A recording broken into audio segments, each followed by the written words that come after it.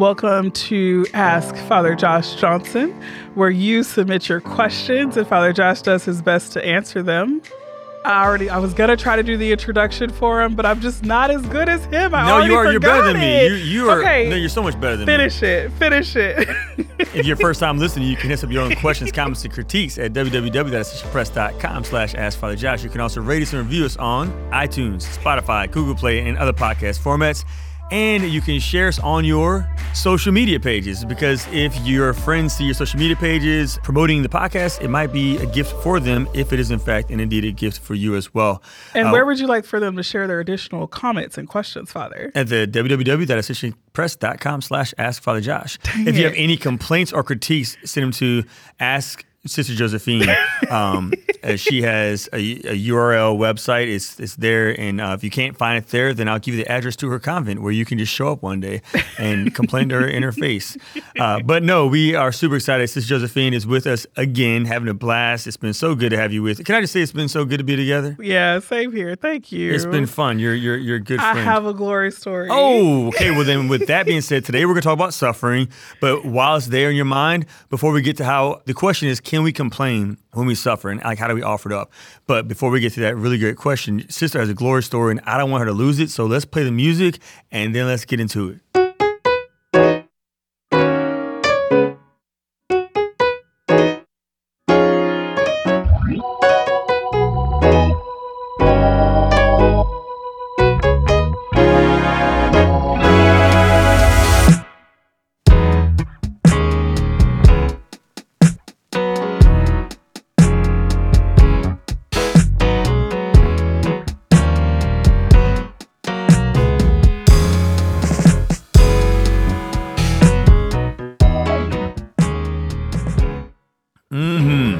Let's hear that glory story.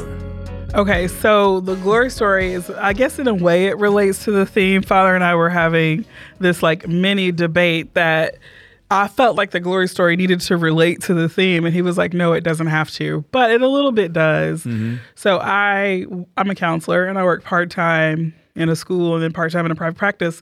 And at the school for the past 4 years, I've been handling the counseling needs that come up, right? Mm-hmm. Like if parents need to be accompanied through a specific situation in the family, like supporting it, the mental health realities in it, seeing kids individually, holding small counseling groups, and then doing like professional development and education for parents and staff.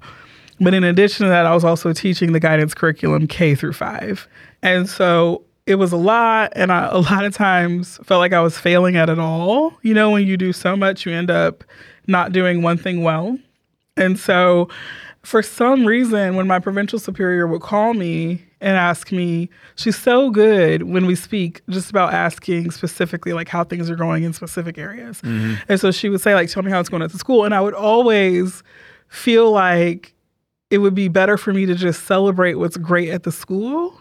And I hesitated to share with her that it was hard and that I felt like I wasn't doing anything well. It's hard out here for a nun. Really? For those of you who know that song, the word he replaced... Let's just keep going. Keep going. So...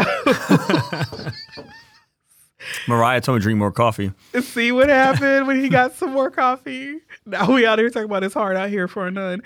Instead of, okay. Mm-hmm. So one day she called me. I had just come back from the SEEK conference, so I was tired. And I guess I didn't have the energy, the mental energy to not complain. Mm. And so she called and was like, how's it at the school? And I was like, it's so hard. I was crying and was like, I'm doing too much. And like, I don't think I'm doing any of it well because I have so much. And she really calmly said, Josephine, you can leave the school and focus just on the private practice. And I actually, as soon as she said it, I didn't feel like that was the right discernment. But me being willing to complain to her, like, and be sincere, more sincere, because there was great stuff at the school, but I was also struggling, like unlocked in me the freedom to discern what God might have for me. And so I went back to my principal and my pastor and I said, look, I shared this with my provincial superior. I'm sharing it with you now. She gave me permission to leave. I'm not sure that's the discernment, but if that is the discernment, I will help you find another school counselor. Like, I'll be a part of the process 100%. Well, my pastor and principal discerned to hire a guidance teacher. Come on. And asked me to who asked me to work with her to make sure that the counselor's developing the curriculum and partner with her. So now we have a guidance teacher. I have the same number of hours at the school, but it's focused solely on counseling. It has been such a joy the beginning of the school year. And so that's my glory story, that I just was willing to be vulnerable and complain a little bit about how I was suffering versus feeling like I had to hold it in. I love that. I love that. And there was a lot of great fruit, and I'm excited for the year. Yeah. Yeah. And we can't grow unless we're being honest, right? And so that Amen. If everybody thinks everything's going well all the time, then things that really need to be addressed won't be. So praise God for that glory story. Yeah. All right, with that, let's jump into today's show. Welcome to the show.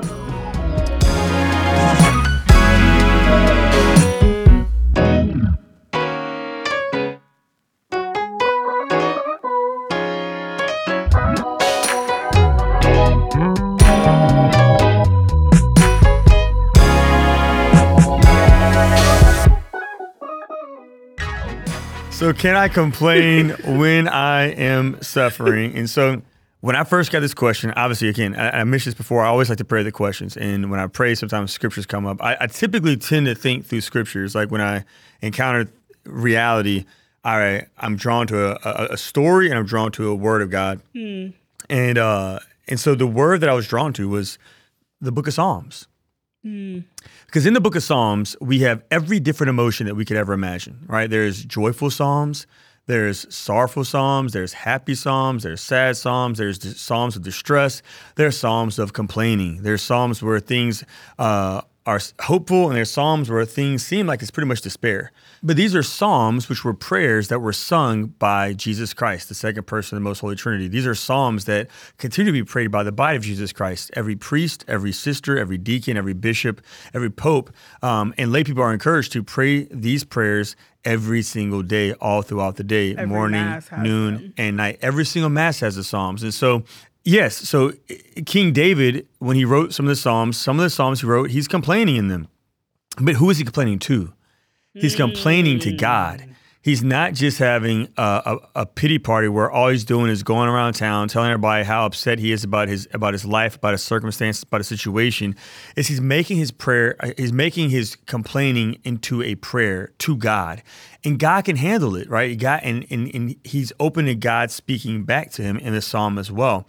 And so I was first drawn to King David, which I think it looks like you have your Psalms open. Do you have a psalm you want to read? Yeah, go ahead. I mean, Psalm 3, "O Lord, how many are my foes? Many are rising up against me, and many are saying of me, there is no help for him in God." So he's being mocked for his faith. So don't be faking prayer. Like whenever things are going bad in your life, don't go to the chapel and ignore the fact that you're suffering right now, that you're hurting right now, that you're grieving. Psalm 13. "How long, O Lord, will you forget me forever? How long will you hide your face from me? How long must I bear pain in my soul and have sorrow in my heart all the day?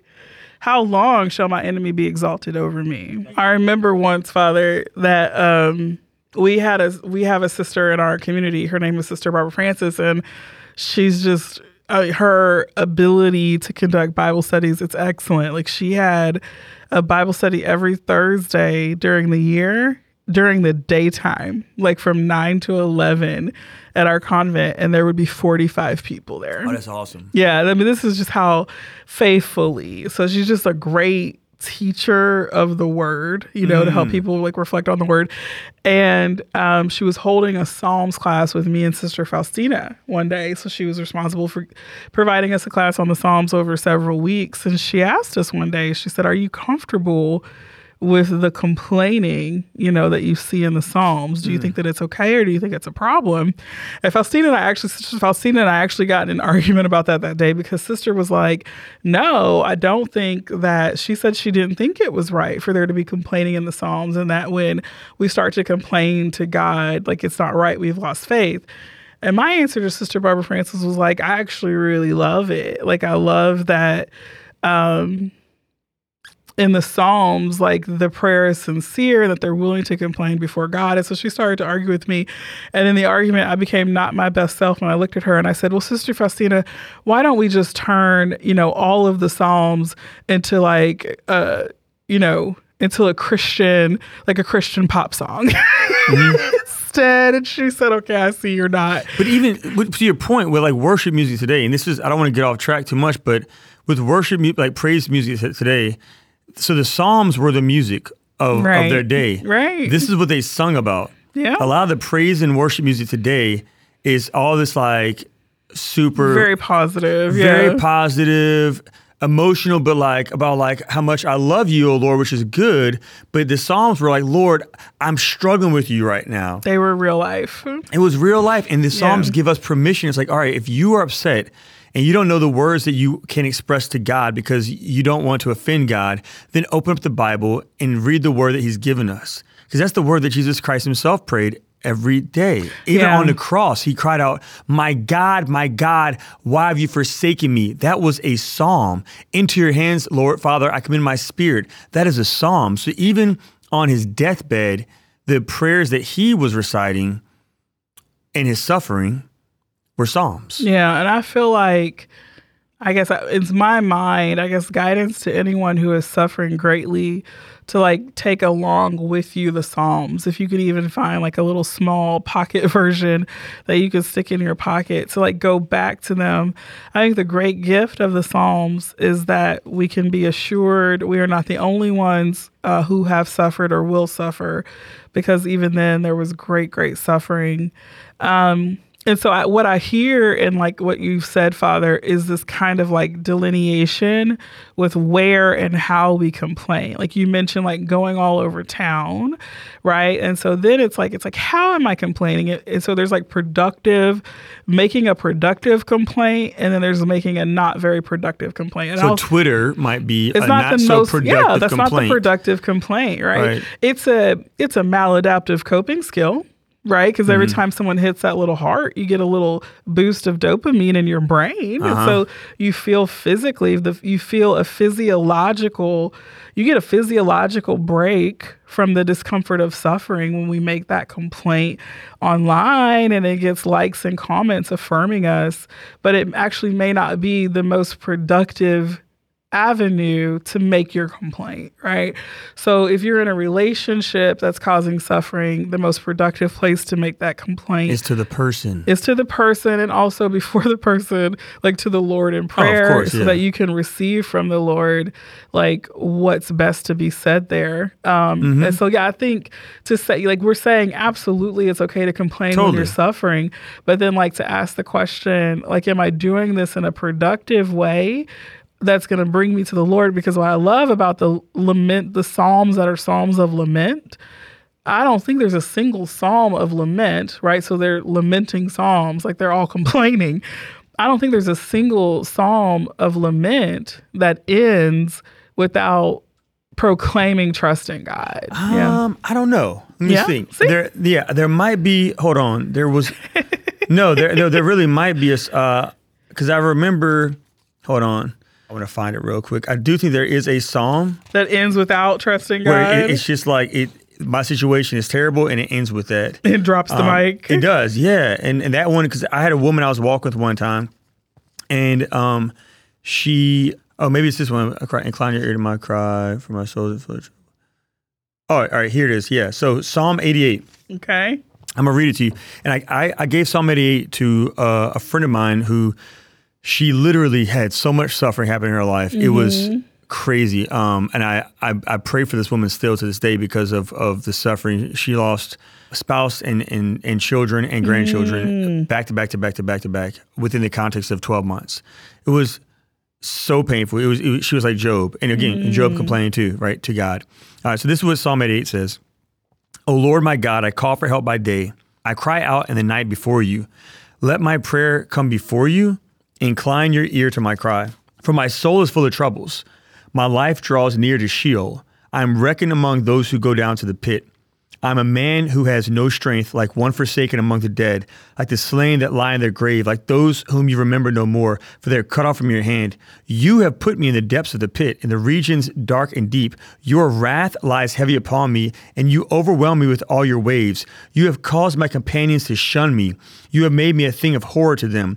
I am shut in so that I cannot escape. My eye grows dim through sorrow. Every day I call upon you, O Lord. I spread out my hands to you. Do you work wonders for the dead? Do the shades rise up to praise you? Is your mercy declared in the grave? Are your faithfulness in Abaddon?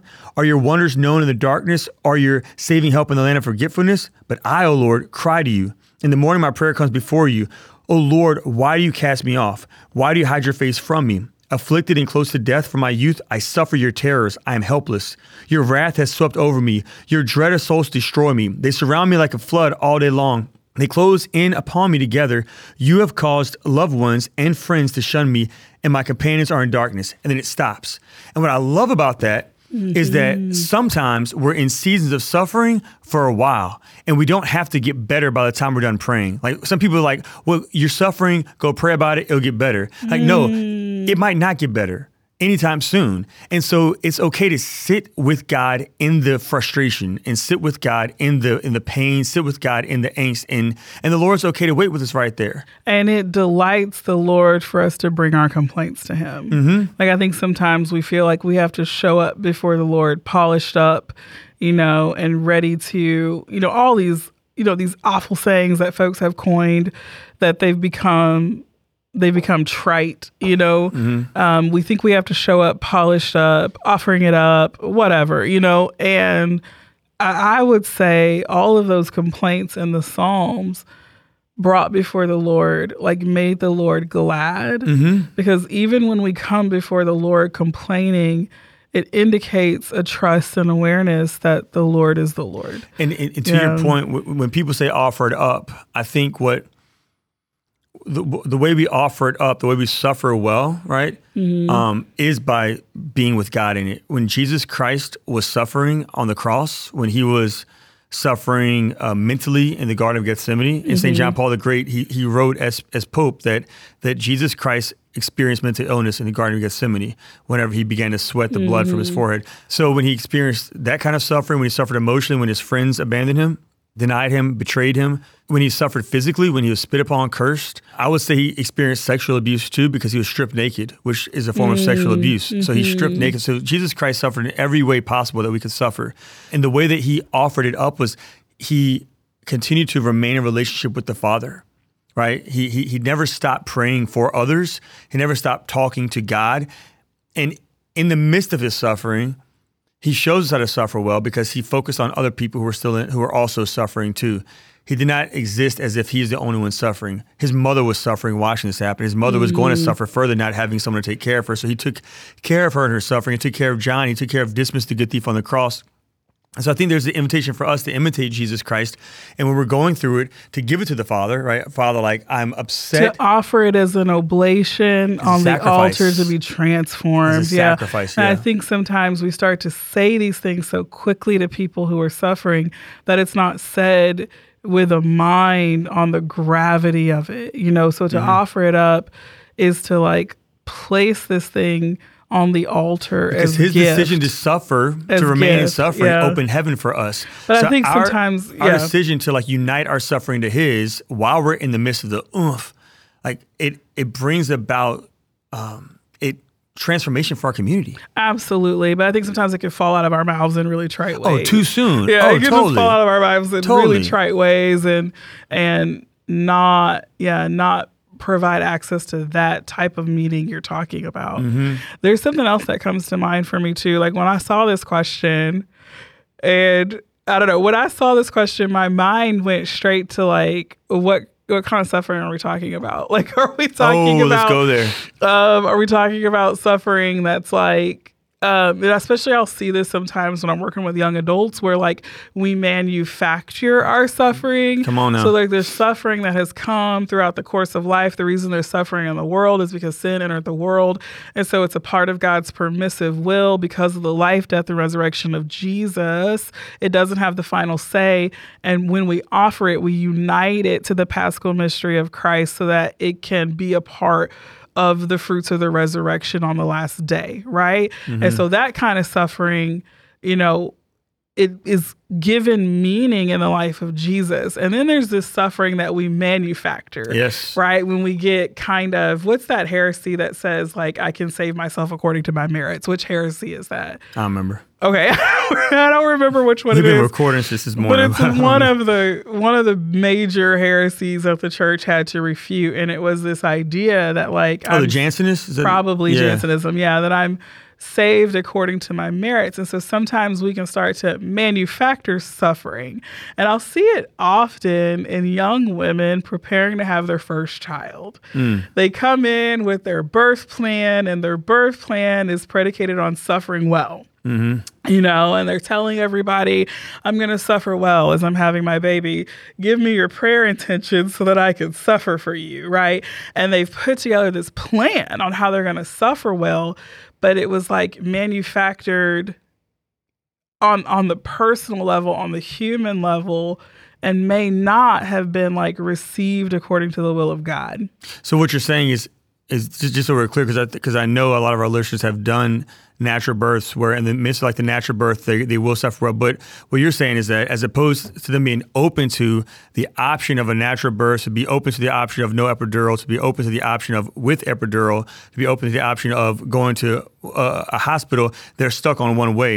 And when that one way is not doesn't turn out like it's like the baby's not coming this way, then they get upset and say like, well, and persist. And now right? I'm suffering, and the suffering is like, if you're open to all of the above, then that suffering wouldn't. Is that what you're getting at? I'm not saying that, because when we come with that plan, like there's gonna be suffering when we come with that plan. We should be open to all the above, right? But when we come with that plan, like reality is a revelation. Mm-hmm. And one of my sisters said, like the will of God is what's happening to you. Like the will of God is what we've got in the present moment. And so I've seen folks. The will of God is being revealed that this baby needs to come into the world in another way. And they won't do it. And they will not accept the suffering of surrendering the plan. Like, right, this is the suffering, to surrender the plan and maybe surrender whatever shame and guilt I have that it didn't work out that way, and maybe like, to like move into this other narrative and this other story of how this child's going to come into the world. That's one example, but I'll see it often with young adults, like this manufacturing our suffering. Well, I see suffering in general as a pastor with just people who want to be a victim. And people who, I'm sorry, like there is a thing I see in the world today where we have a beautiful gift in our church's history of saints who really suffered for the faith, who were persecuted, who were martyred, and they suffered so beautifully, right? It wasn't easy, but they persevered at least in the very end, right? There's real suffering happening in China right now where the church is actually being persecuted and there is an underground church. There's real suffering that we've experienced in our church, and then there's people who act like they're being persecuted. When it's really probably more like unfairness or discomfort. Yeah. And so like, I want to ask that question sometimes. Is this a persecution or is this like unfairness and discomfort? And I think social media, which we have an episode on that too, I think with us all being able to connect, have an illusion of connection around discomfort and unfairness, when so many people can connect on that common unfairness or that common discomfort, we can quickly rally that into a perceived persecution and suffering. And so I just think it's so important when we're there's so much suffering discern on the local level too. I mean, this is as a pastor in the geographical boundaries of my community, I have more than enough suffering, not only in my own life, but in the lives of my people that my bishop has entrusted me to accompany, that I'm not even always aware of the suffering happening around the world. And then sometimes I'll receive a message from somebody, why haven't you addressed this? X whatever. I'm like, because I wasn't aware of it. I wasn't aware of it because I have people in my neighborhood who are suffering that I'm focusing on. I'm so sorry that I'm not on social media all day long, because in other areas of the church, we weren't aware of what's going on all the time. That's true. Like everywhere. modern media has created some connections that can be helpful. Like it's good when we pray, when there's hurricanes and things like Correct. that. But I do think it's got a double edge. Like there's goods and then there's temptations. And I think sometimes we can take an unpleasant experience, and because of media or groupthink, like turn that into a full-scale persecution when it might not be. And so when the question came up, I thought that's an important discernment too. Like, is this suffering of my own manufacturing, or is it being permitted by the permissive will of God? And then if it's the permissive or active will of God, then do I make my complaint in a productive way, which is like to a spiritual director, to a therapist, to a couple of close friends, and then of course to the Lord. Yeah. And so it's absolutely okay to complain during suffering in a productive way, and absolutely to the Lord, because it delights the heart of the Father when his children come to him with all of the circumstances of our life. Amen. Amen. All right. With that being said, let's go ahead and take a break. And when we come back, we're going to talk about our saint for the day who did suffer a lot. Hello, my name is Father Mark Toops, author of the Rejoice Advent Meditation Series. And if this Advent you're looking for a peaceful encounter with God, I invite you to order a copy of Rejoice, an Advent pilgrimage into the heart of Scripture, Year B. You can find out more at rejoiceprogram.com. God bless you. And we are back. Don't forget, you want to try this again? Okay. Don't forget to share your comments or additional questions with us at ascensionpress.com/askfatherjosh. That's and right. also you can like or subscribe on Spotify, iTunes, or wherever you get your podcasts. How'd I do? That was amazing. Yay!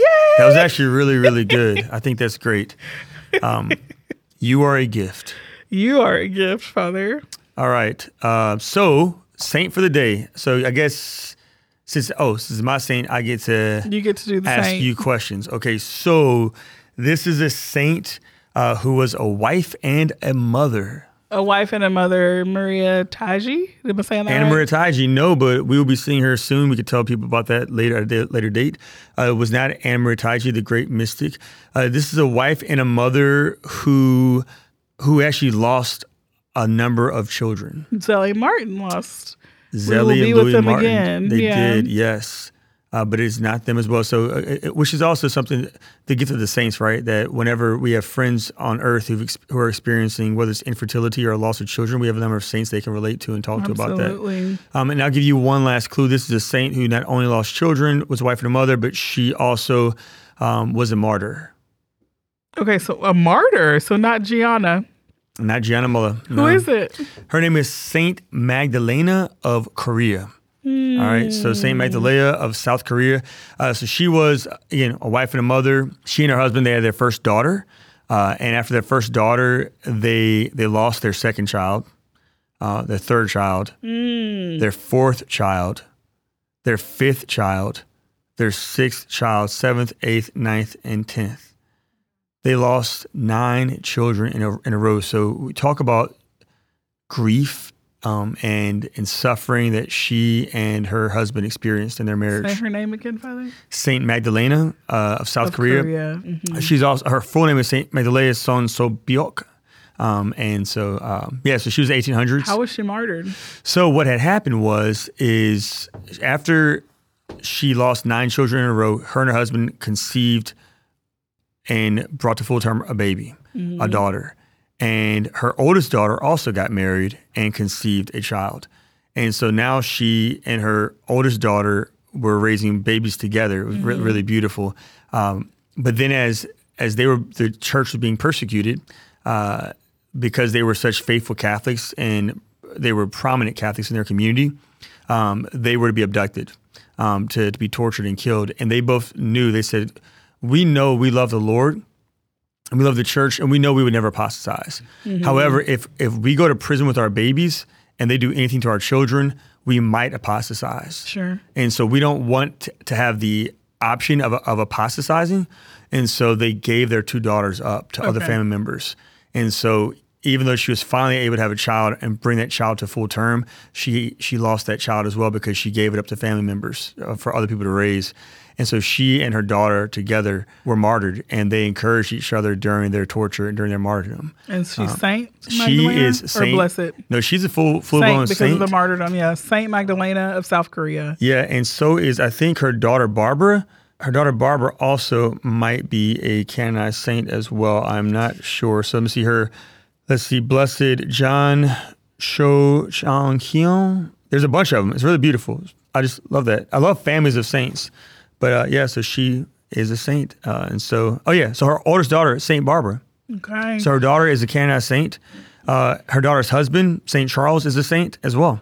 And so there's a number of saints in their family. But again, it's just the whole point of that. She had a lifetime of suffering, right? And some of us are going to suffer a lot. The Lord Jesus Christ in the gospel, he says, if you were to be my disciple, you have to pick up your cross and follow me. And what that would have meant in the time when he said it to his apostles was martyrdom. Right. Because the cross was death. Like the cross, that's like saying pick up your gas chamber or pick up your electric chair and follow me. It meant death. And so for them to hear that, what they heard was, if we follow you, we will die. And they did die. John, they tried to kill, but he just survived. But all of his original apostles, they died. They were martyred. Christ has conquered death. He has conquered death. But the only way to the resurrection is the crucifixion. And so even though Saint Magdalena of South Korea suffered heavy crosses throughout her life, many crosses throughout her life, because of her fidelity to Christ crucified, she's now experiencing the joy of the resurrection, right? Saint Magdalena, we invite you to pray for us. Until next time, see you in the Eucharist. God bless.